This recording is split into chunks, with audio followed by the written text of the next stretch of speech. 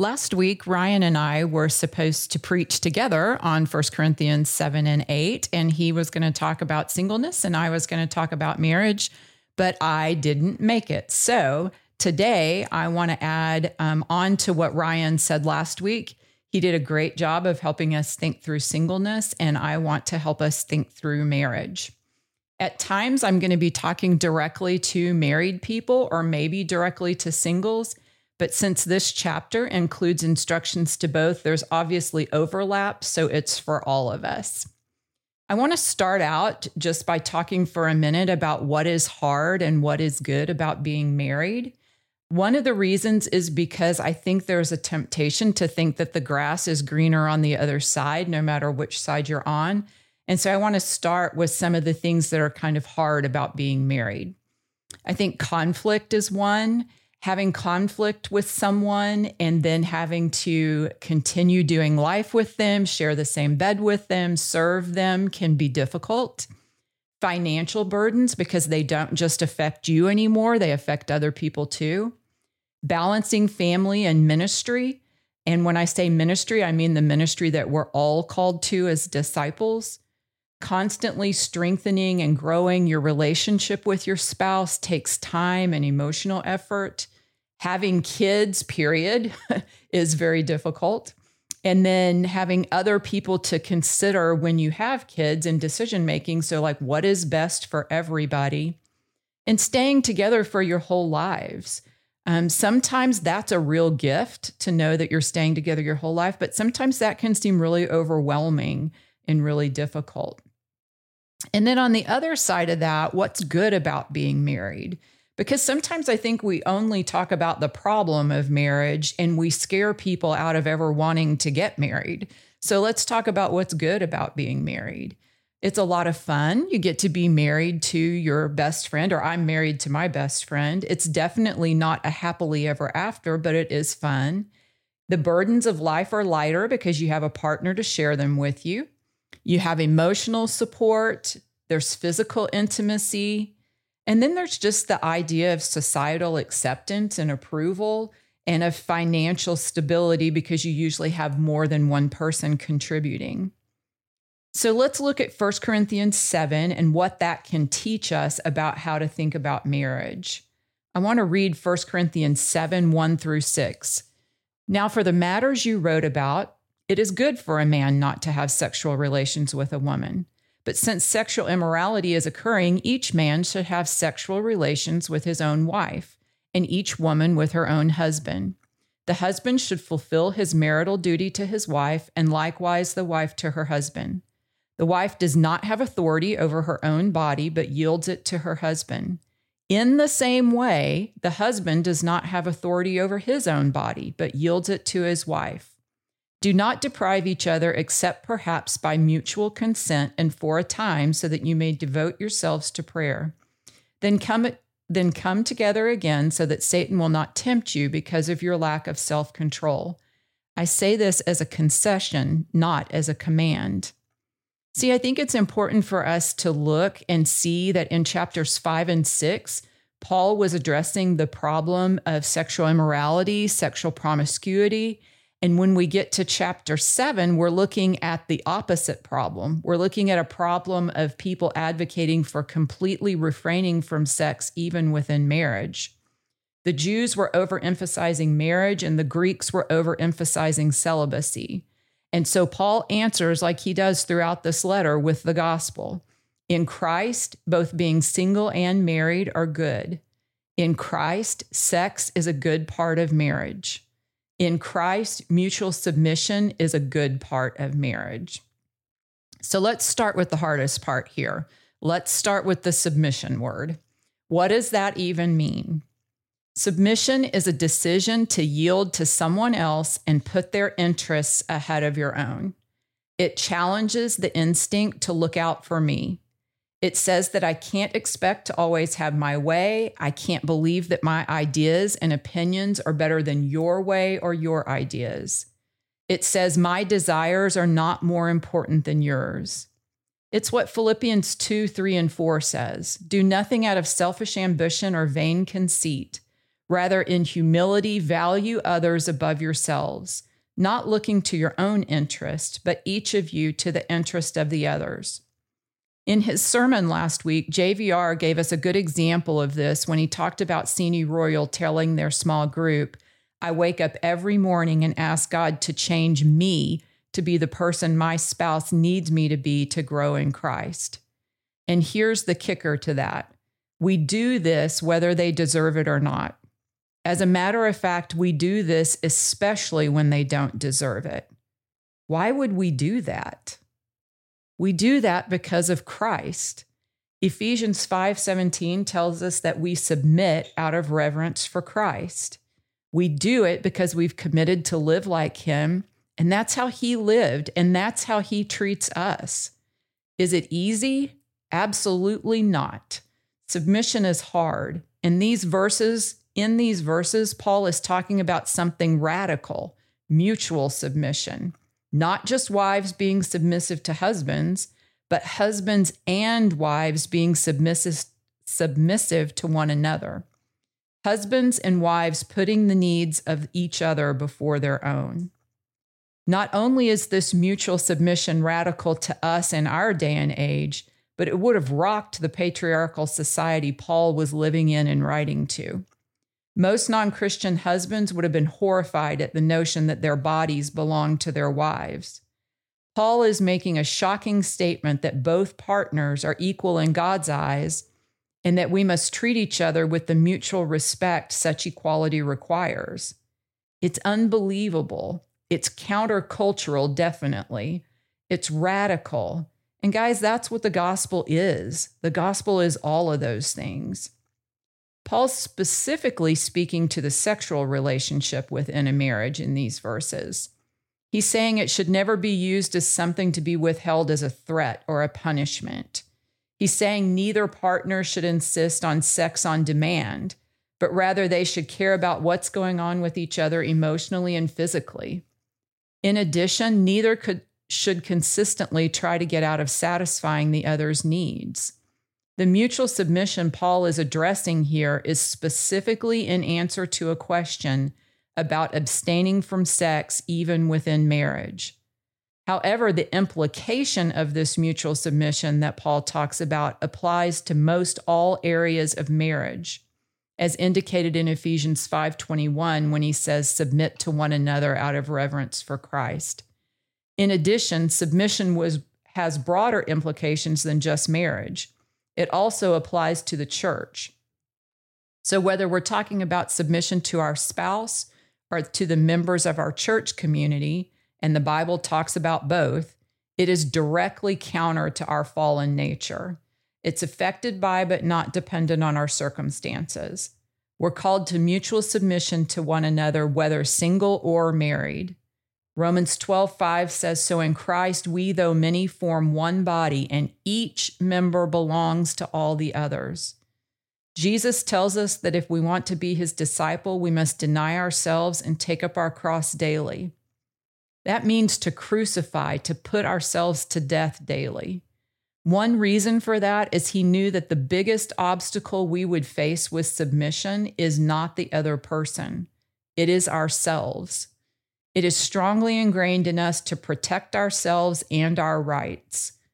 1 Corinthians 8 demonstrates that love is the foundation of Christian behavior.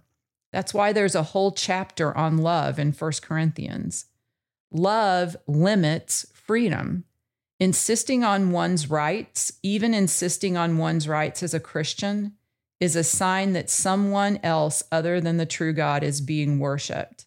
And guess what? That someone is me. Marriage involves a radical mutual submission, and to be submissive, I must remove myself from the throne and surrender to the power of the Holy Spirit in me. So singles are submissive to Christ and to the body.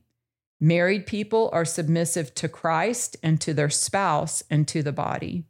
That means we put the interests of Christ above our own. We put the interest of our spouse above our own.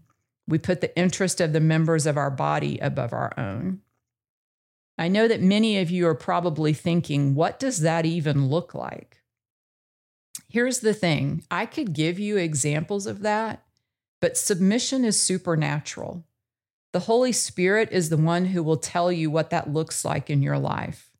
If after seeking his guidance and wrestling with what it means on your own, you still have questions, I'll be happy to talk with you about that. The second thing 1 Corinthians teaches us about marriage as well as singleness is that they are gifts for the good of the church. 1 Corinthians 7:7 in the Message says, "Sometimes I wish everyone were single like me, a simpler way of life in many ways. But celibacy is not for everyone any more than marriage is.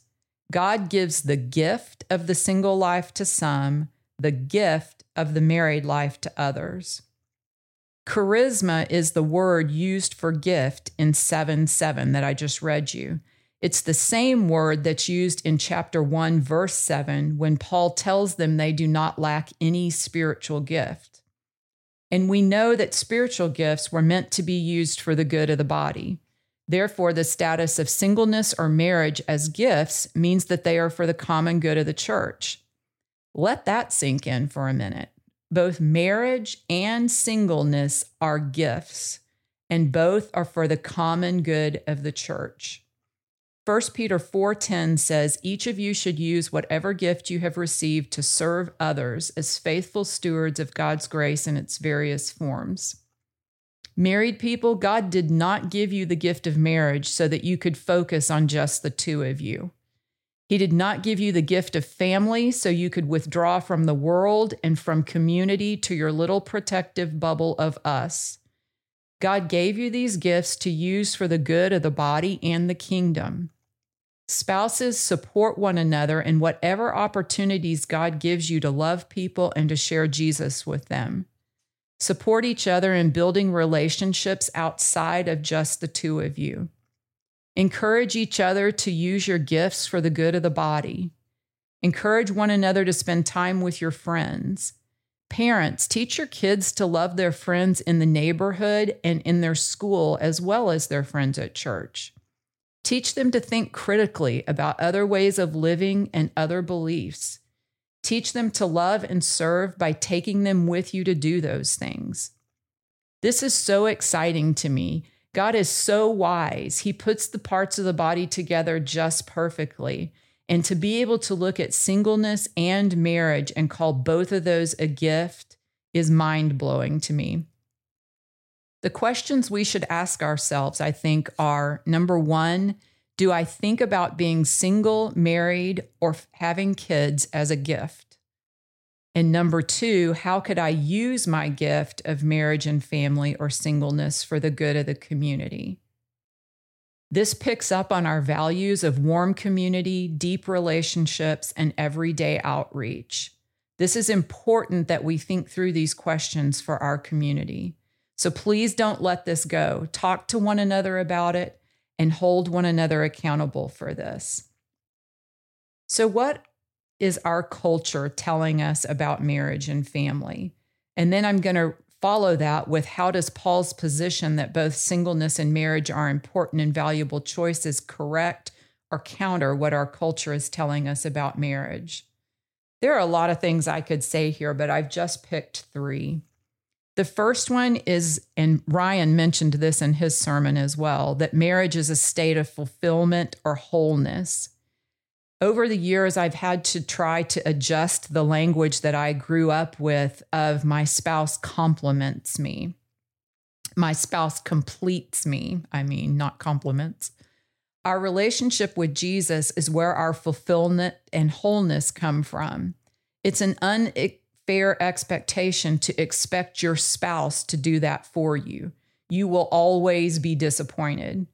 Even the best spouse makes a terrible God. Married people, when you speak of marriage in this way, what is it you're saying to your single brothers and sisters? That they can't be whole or fulfilled? That somehow they're not already complete? Singles can be whole and complete as well, because our relationship with Jesus is what gives us that. The second thing I think we hear from our culture is that family is my spouse and kids, and that family is everything. Ryan also referenced Mark 3:34 and 35, and I'm going to go back to that here as well, where Jesus says that community is our family, that people that do the will of God are who our family is, and that family is, we're to share our family with that community as a gift, and singles are part of our families too. God never meant for our marriages and our families to separate us from the community or from the people that live around us. Family is meant to be lived out in community. And then 3, only people in our same position can understand us or give helpful advice. So only married people can give marriage advice, and only people with kids can give parenting advice. I'm not going to dismiss the importance of experience here, but every believer has the spirit and the mind of Christ, and it's ridiculous to think that singles can't read scripture and discern how to be a good spouse, or people with kids can't learn what it looks like to be a godly parent. They have a lot to offer us in our families and our marriages, and we need to listen to them and take advantage of the wisdom that they have as well. So what is a biblical vision for married and family life? While it's true that our time is divided when we have a spouse and or children, our vision is that couples and families work together to carry out Christ's mission to make and mature disciples who love, serve, and share Jesus. Our families should be places where hearts are turned to God and lives are changed. Family is the people who live out God's will. So the married, single, young, old, live and work alongside one another to carry out this mission and vision. As we do that, our children will grow up with models of singles, marrieds, and parents who love and live for Jesus. We don't turn inward, rather we reach out to others both inside and outside our church community, in love and concern to show them how the gospel is for everyone. We all submit to Christ, spouses submit to each other, and the body submits to one another. Seems like a big task, right? But we trust the work of the Holy Spirit to make this a reality as we seek to glorify God. One of the last things I want to mention here is just what I believe one of the biggest threats to marriage and family life is. In 1 Corinthians 7:29 through 31, Paul references things like the time is limited and this world in its present form is passing away. Later, Paul devotes a whole chapter to the resurrection. Jesus' second coming and the temporary nature of this current life were always on Paul's mind, and it made a big difference in how he lived his life. We all need this perspective, and we definitely need it about singleness, marriage, and submission. We need to be thoughtful. The biggest threat to marriage and family life is thoughtlessness. The NIVAC says it this way. This section precedes where Paul talks about how the unmarried can be singularly concerned with pleasing the Lord, whereas the married have to be concerned about pleasing their spouse as well. The fact that Paul starts with this admonition to all Christians to be mindful of the urgency of serving God tells us that this passage was not meant to let married people off the hook. What Paul is saying is that all Christians, no matter what their status, should sense an urgency to serving the Lord, because after the Lord returns, it will no longer be possible to win any more people to Christ or to disciple them to maturity. The time is limited, as Paul says. Those who choose to marry must not become so preoccupied with their families that they can no longer effectively carry out the command to make disciples of all nations. It indicates that there is a way to do both. There's a way to take care of your family and disciple them, as well as a way to make and mature disciples outside of your family. These two responsibilities are not in competition with one another. They work together. The same is true with other normal activities in our lives. Most of the time, we're not choosing between good and bad, rather between better and best. We desperately need examples of how to combine marriage and family with our life as disciples in a way that neglects neither.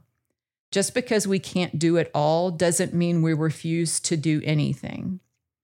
The questions we need to ask ourselves are, number one, are we prioritizing activities with eternal impact? Number two, are we including our families and teaching them how to live out this undivided devotion to the Lord? And three, are we currently interacting with people outside the Christian community? We cannot be thoughtless in the way we live if we want to have marriages and families that glorify God. To wrap up, Paul makes bold statements about marriage and singleness being gifts, and about mutual submission both in marriage and in the church community. These are hard topics to discuss. If you're feeling singled out, judged, convicted, it could be the word judging the thoughts and attitudes of your heart, and it would be good to listen. Marriage is hard. Singleness is hard. How in the world can we do it without God and without our church community? I don't think we can. I think that's what Paul was getting at here. That's why we are told to submit to one another out of reverence for Christ. Paul never lets married people off the hook because their interests are divided. He never forbids single people to marry. Each of us is to use our singleness or marriage for the good of the community and the kingdom. We want to be a community that values, includes, and supports both life situations. But in fact, God has placed the parts in the body, every one of them, just as He wanted them to be. 1 Corinthians 12:14.